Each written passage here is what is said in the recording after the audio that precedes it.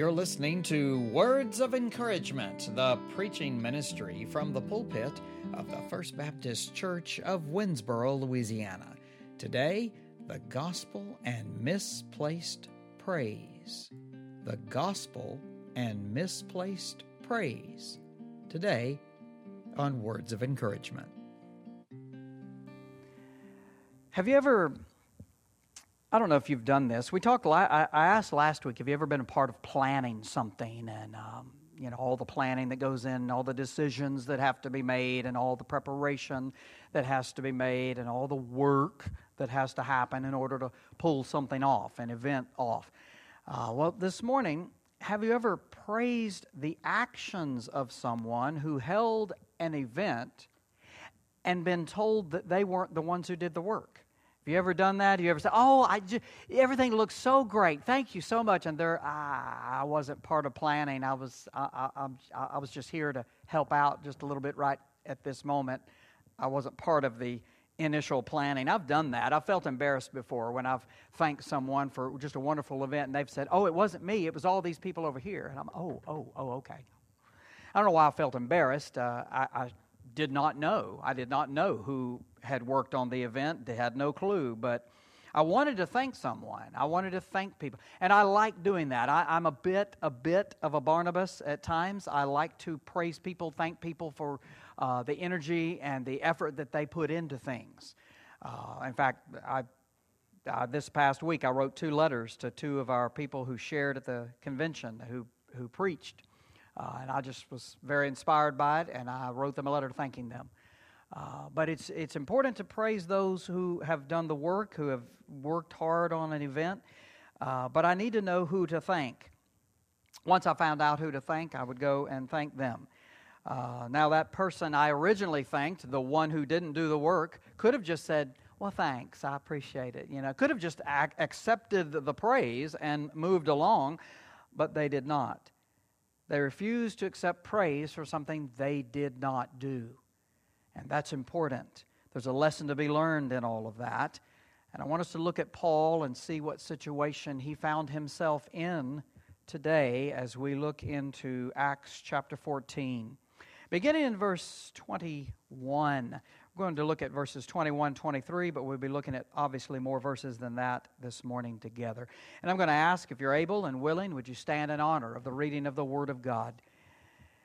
The Bible tells us, after they had preached the gospel to that city and had made many disciples, they returned to Lystra and to Iconium and to Antioch, strengthening the souls of the disciples, encouraging them to continue in the faith, and saying, "Through many tribulations we must enter the kingdom of God." When they had appointed elders for them in every church, having prayed with fasting, they commended them to the Lord in whom they had believed. May God bless the reading of His Word. I invite you to be seated this morning. Last week we saw where Paul and Barnabas fled to the cities of Lycaonia, Lystra, and Derbe.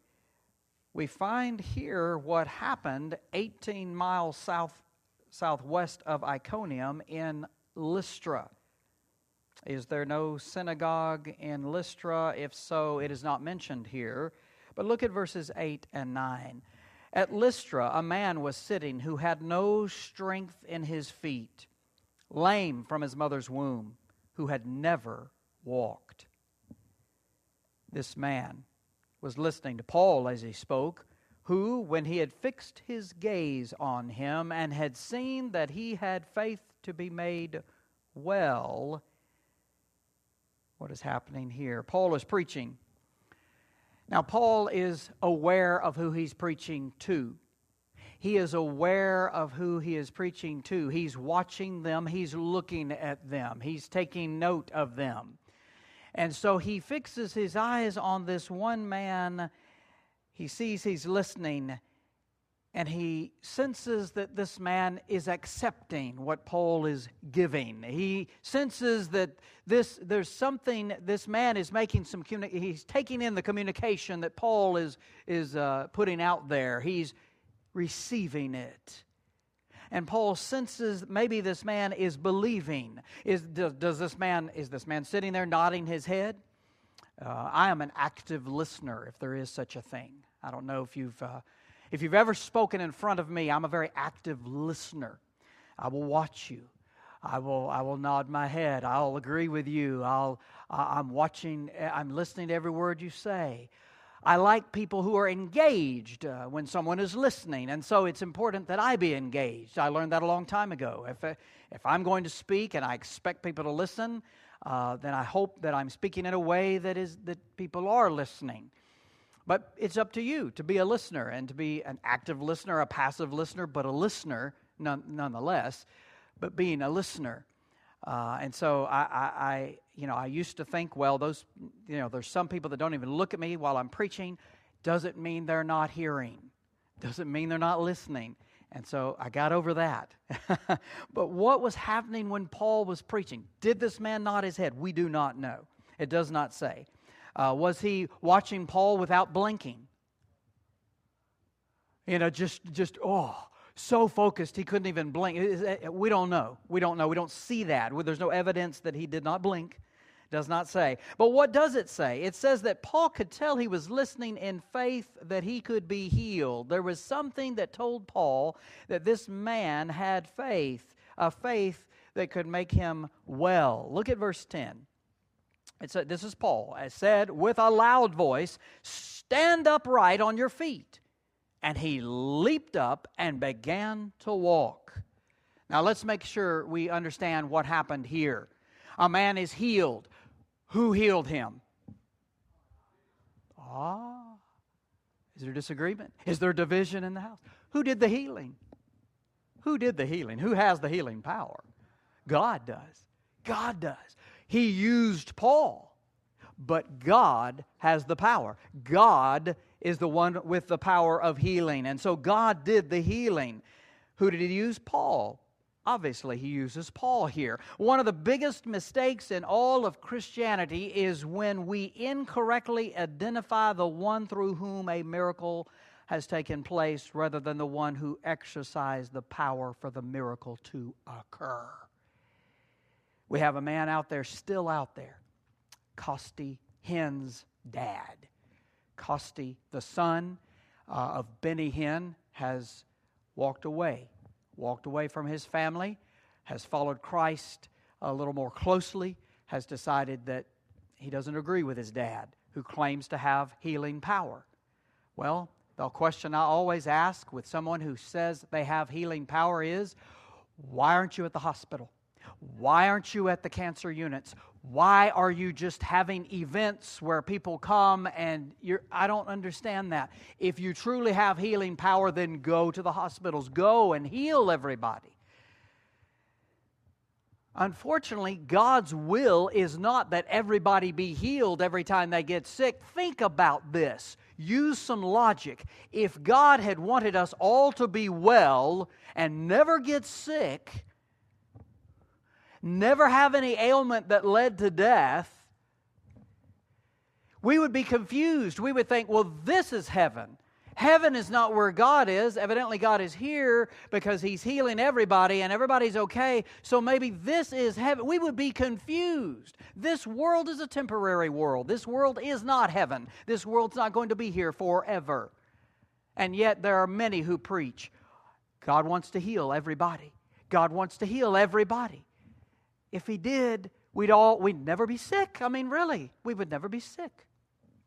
But at this point, in this service, in this sermon, as Paul is preaching, God moves and there's something happening, and Paul senses this man, it needs to be healed. This is a God-appointed moment. This is something God wants to do.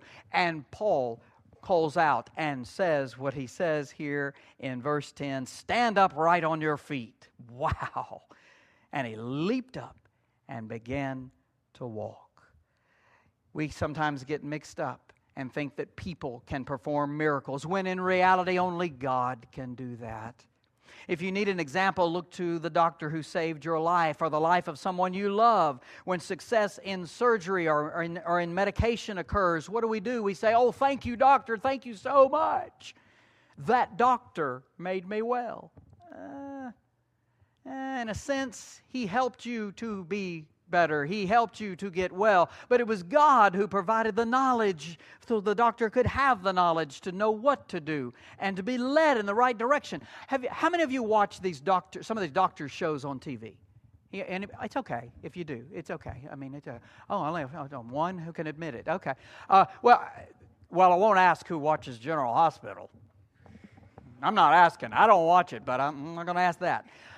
But in these shows, you find out that sometimes, oh my goodness, they're just making an educated guess. They're like, well, we can try this. I mean, it's not guaranteed. Here's all the possibilities that could happen. Here's all the side effects. We don't know. It's the only thing we can do. Sometimes that's the case. And you think, oh, okay, yeah, well, you do what you can do. Well, then sometimes there's a decision to be made, and they have to make the call, and they make the call. And in today's shows on TV, sometimes it's a bad call, and sometimes they lose their patient. You know, back in the day, they never lost a patient, it seemed. But today's shows, well, they're facing reality, and sometimes it happens. But when you look at that, you think, oh, wow, so these doctors, they're not all knowing. They don't know every decision to make in regards to your health. They're trying. Oh, yes, they're trying because they want to, they want a success rate. They want to be successful. They want to make sure you get better. But they don't always have the exact answer to the problem. But they're trying. And so, look, when success occurs, yes, we say, oh, doctor, this is the doctor that did it. No, but it's God. It's God who used him as a vessel through which to work and to help us. The doctor doesn't perform miracles. God does. God does that. Only God can perform miracles. And that's the first thing I want us to see. Only God can perform miracles. Well, here comes some praise. Praise for the miracle arises. Look at verse 11. Now this happens. He began to walk. I mean, this is amazing. People see this and they're like, oh my goodness, I know that guy. He's never walked a day in his life, and look at him. What's going on? Look at him go. Oh my goodness. They are excited, and they're excited about what has happened in their midst. Look at verse 11. When the crowd saw what Paul had done, they raised their voice, saying, notice this, in the Lycaonian language, the gods have become like men and have come down to us. Oh, this doesn't sound very Christian, Brother Craig, and it's not. It's not. They are attributing this miraculous occurrence to the gods at this point. The gods who have come down to us. Notice they spoke in this Lycaonian, there we go, language. This is evidently a language that Paul and Barnabas did not speak. They began calling Barnabas Zeus and Paul Hermes. Even the priest of the temple brings oxen and garlands to the gates, wanting to offer sacrifices with the crowds to these men. I mean, can you say, uh-oh, I think they're going a little overboard? Yeah, I think so. They are offering praise to the ones whom they felt had performed this miracle. Now, that is a very base, natural, human reaction. I don't want us to beat up on them. These people, it seems, have no knowledge of the one true God, and they're doing what they can to praise those who have performed a miracle in their midst. So they praise the ones they know. They praise the ones through whom the miracle occurred, as if the power were all in Paul and all in Barnabas, as if they had the power to do miracles. When a person praises and worships anything or anyone other than God, to them that person or object is an idol. A.W. Pink writes this. He said, an idol is anything which displaces God in my heart. Ooh, I think that's a really good description. Anything which displaces God in my heart. Anything that moves God off the throne is an idol. Well, I like this. I really love my life. You know, you can think of a lot of people whose life is summed up in what they do.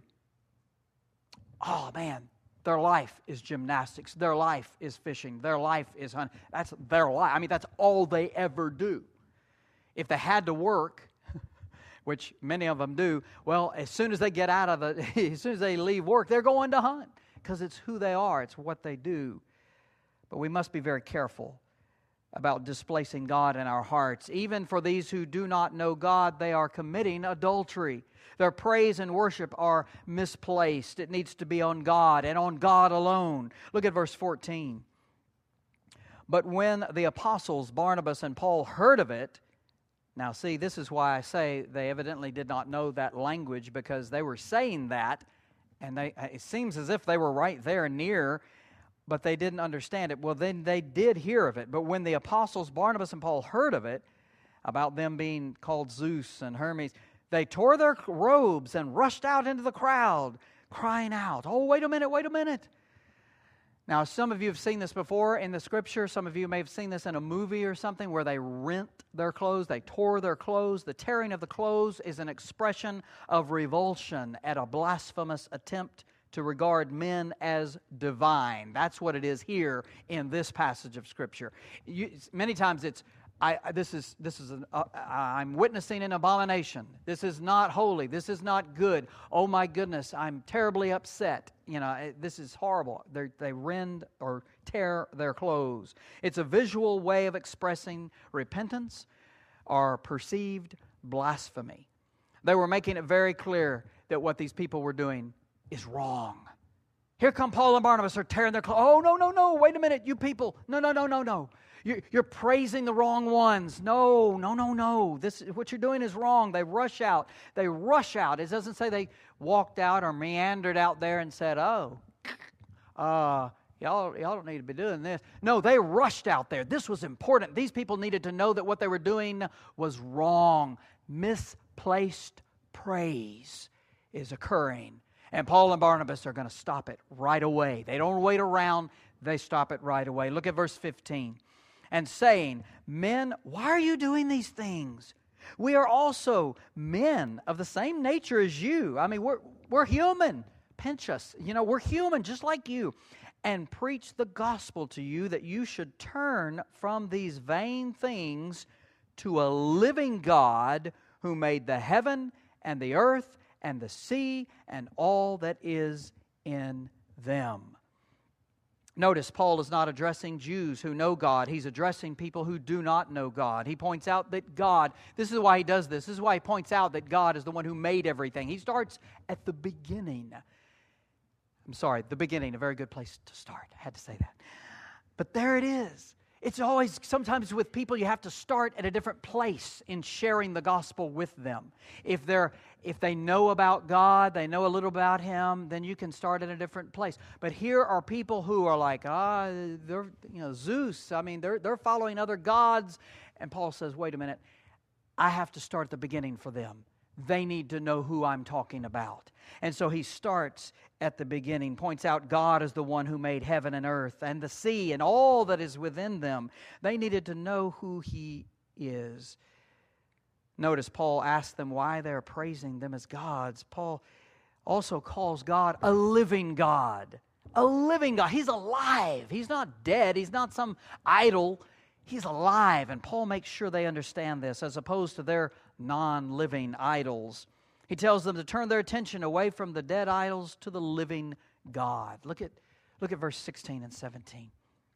"In the generations gone by, He permitted all the nations to go their own ways."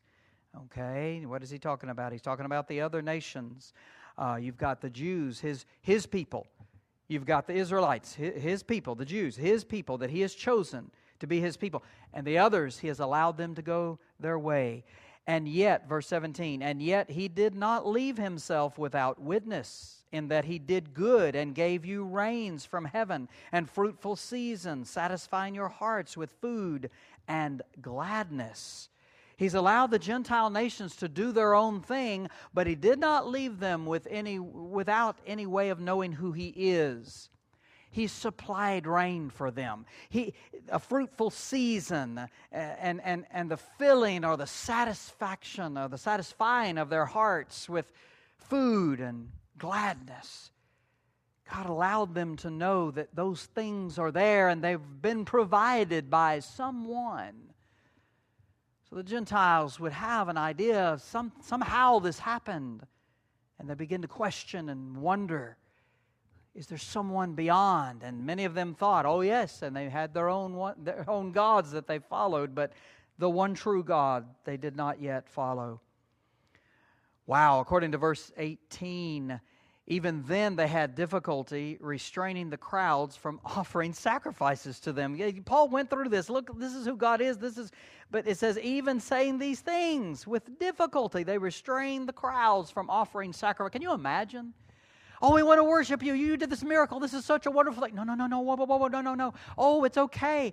I guess on the sandal or something and lighten a sacrifice. I mean, just, whoa, wait a minute. No, we're not doing this.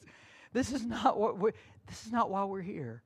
Not for you to know us and worship us, but for you to know the one true God and to worship Him. Paul and Barnabas trying to make this point. Second point for us today, only God should be praised for miracles. Only God should be praised for miracles. Well, guess what happens again? Number 3, opposition to Paul arises, but the mission continues. Let me say that is probably one of the biggest understatements for me to say.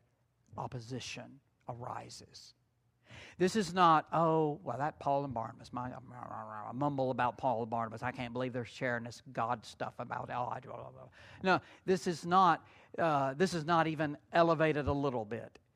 Well, I think we just need to push them out of town. We'll just find a way to get them to leave.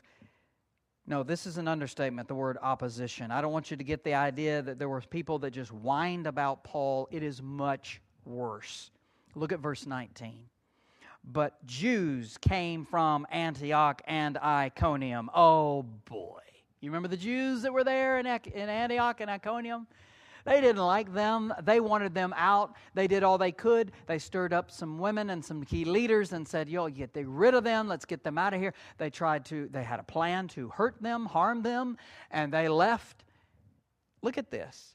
They are so bent out of shape that they leave Antioch and Iconium, and having won over the crowds, Luke writes, they stoned Paul and dragged him out of the city, supposing him to be dead. Wow. They traveled from Antioch and Iconium to Lystra, and they stone him to the point where they're pretty sure he's gone. As if the gospel message would just stop if we could stop Paul. If we could just stop Paul, this stuff would stop. The message would not continue to be spread. It's like they weren't even thinking very well, because in their own cities there were believers because of Paul. And those believers told other people who became believers, who told other people. You can't, what's the don't shoot the messenger. I mean, come on, really? But they're thinking, yeah, we got it now. We did it. We took care. Finally, we got rid of Paul. He made us so angry. We got rid of Paul. We don't have to worry about this. They felt they had taken care of this once and for all. Look at verse 20. And this is amazing. But while the disciples stood around him, Paul, he got up and entered the city. The next day he went away with Barnabas to Derbe. Wow. He got up. There's no mention of a miraculous healing here. There's no mention of a raising of the dead here. There is no mention here that Paul actually was dead. They supposed him to be dead. And normally when you find someone who has risen from the dead, when Jesus raises someone up, or when the disciples are able to be a part of something like that, usually it's mentioned and it's very specific. He dead. he alive now? I mean, normally it's very, very, very clear. But I don't think we're seeing that Paul died here, but I think we're seeing he's pretty close. He must have been close enough, knocked out, close enough to where they felt he was because they left him there. And they're like, yeah, we got him. We're out of here. But the disciples are standing around him. They're there with him. Do you think they prayed? I think they prayed. It doesn't say they did. It says the disciples stood around him. He got up and entered the city. Wow. What? Did you catch that? Wait a minute. Let's look at that again. What? Okay. He got up and entered the city. He went back into the city? Not me, brother. Not me. Oh no, if you get me to the point where I'm almost dead and you think I am, I'm not coming back to your city. I'm not. I'm sorry. I'm going to feel a little unwelcome. Amen? I mean, I don't feel like I really belong in your city if that's the way you're going to treat me. Bible says he went back into the city. He stayed overnight. The next day, he went with Barnabas to Derbe. 30 miles. After being stoned and thought to be dead, he makes a trip the next day, 30-mile trip to Derbe. Wow. What I think did happen was a miraculous healing. I think a miraculous healing occurred. It's kind of hard to avoid thinking that if they thought he was dead and he's able to get up and go on a 30-mile trip the next day, something happened. Something took place. According to verse 21, Paul preaches and many disciples are made. They then return to Lystra. Wow. To Iconium and Antioch? Really? To encourage the believers to continue in the faith. He goes back. He goes back to these cities that said, we don't want you here. Had a big sign out front maybe with the big red circle on the line through it, Paul's name. No Paul, no Paul. You're not welcome here. You don't come here. Oh yeah, he did. He went back. He went back to encourage the believers. He wanted them to know, look, hey, you're going to be okay. God is with you. Things are going to turn out okay. God is with you. Notice the last words of verse 22. And there it is. Through many tribulations we must enter the kingdom of God. Wow. Is Paul talking about what just happened to him? Is Paul pointing them to the stoning that took place? Is Paul pointing them to what happened in his own life? Is Paul saying to them, look, it may get rough. It may get tough out there. It may get very hard to live the Christian life. Is that what he's doing? I think he is. There are going to be times when that entrance into the family of God is going to be accompanied by persecution, and you and I need to be ready for that. You and I need to be aware of that. You and I need to be aware that if we live our Christian lives out in this world in a kind and loving way, speaking the truth in love, still there are going to be some people that do not like it. And we smile at them and say, well, I forgive you, brother. I'm sorry you don't agree. I'll be praying for you. But in the most humble manner of serving the Lord, we are out in this world and we're preaching the gospel. We're sharing it with our mouths. We're teaching it with our lives. We're showing others who we are under a kind, loving, forgiving, but also just God, who doesn't put up with garbage, but loves us, but doesn't put up with a lot of garbage in our lives and wants us to deal with that as soon as the Holy Spirit makes us aware of it. Verse 23. When they had appointed elders for them in every church. So you have these churches, that have arisen why? Because of the believers. When Paul and Barnabas shared Christ and it says many came to believe in Christ, many came to believe. they started organizing little groups, little churches. And so here it is. Paul and Barnabas appoint elders, which is the equivalent of a pastor, for them in every church. Having prayed with fasting, they commended them to the Lord in whom they had believed.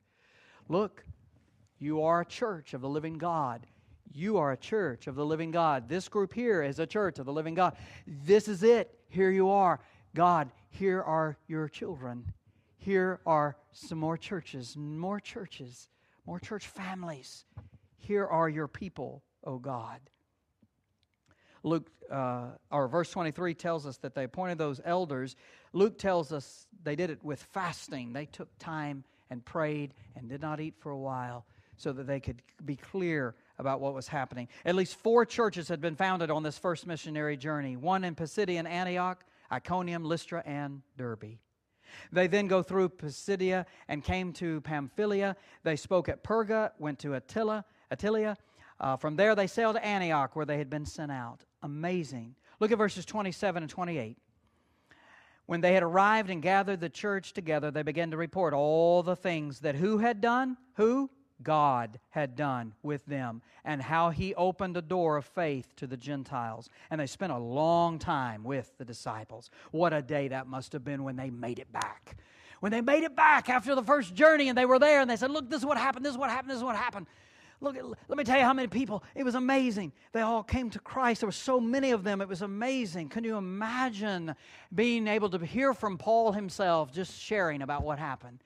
Can you imagine how that must have been? Paul, everything went good? Well, yeah, there were a few hiccups. I got stoned, but, that's not what I want to talk to you about. You need to know about these people that came to Christ. Oh, my goodness. Wow. The Bible tells us they didn't spend a little time, but a long time with the disciples there in Antioch, sharing with them, encouraging them. What do we learn from this passage of Scripture this morning? Only God can perform miracles. Only God should be praised for miracles. And God's message will continue despite persecution. God's message will be shared. You and I are the ones who are to share it. You and I are the ones who are to share the good news of the gospel. Let us be about the business of the kingdom. Would you pray with me? Dear Heavenly Father, we thank you for this day. We thank you for Paul and Barnabas and this first missionary journey that they took. God, they continued to share, even though they were threatened with their lives. They continued to share. Lord, may you find that obedience in us. May you find that same desire for people to know who you are, that we would risk our own lives making it happen. It's that important, Father. Help us to see that. Maybe there's someone here this morning that has never trusted in Christ. They've never said, look, I need this Jesus. I need to be forgiven of my sins. I need Christ in my heart, God in control of my life. I need that. Maybe you'd like to give your heart to Him this morning. We're going to sing a hymn of response in just a few moments. And as we sing, if the Lord is leading you to come, would you do that? Maybe you know someone who needs to know Jesus. Would you take some time to pray for them? Please do not stop praying for those who need to know Him. Father, we thank you for your great love and your forgiveness. In Jesus' name I pray. Amen. It's so good to have you along here on the podcast, Words of Encouragement. I do hope that we have been an encouragement to you, and I hope that we continue to be just that. And I do hope that if you're listening to this on the day it's released, which is Thanksgiving, that you and your family have a great Thanksgiving. I know sometimes when we gather together to ask the Lord's blessing, sometimes we really do need to do just that. We need to ask God's blessing, not only on the food, but on our family. Sometimes some of us have some issues with our family. Sometimes some of the members of our family have issues with us. This would be a perfect time to kind of take some time to deal with those issues. Now, I know that you think, well, it's never going to be solved. Well, sometimes when we gather together, we need to give a little. We need to look at what's going on and to realize what's more important, the relationship or the issue that we're squabbling about. What's more important? Your family's the only family you're probably ever going to have, and you need to make the most of it, and you need to get along with every member of your family. Now, you may think, well, I can only tolerate some for only a certain amount of time. Well, do that. Do that. Get to know them. Learn to have some patience. Ask God to help you to just listen to them. Maybe they're chronic talkers. Maybe they can't stop talking. Just listen. Just listen. Knowing that maybe that one day of holiday is going to be, it's going to be a long time before it happens again. Just listen to your family member. Maybe there is an issue that has come between you and another family member. Would you try and work that out? Would you give a little? Just realize that the relationship is more important than anything. Listen, when it all works out, you can definitely not misplace your praise. You can definitely praise God for helping the situation to work itself out. I pray that it will be a good time as you gather together again. Until next time, remember you matter to God and to us at the First Baptist Church of Winnsboro.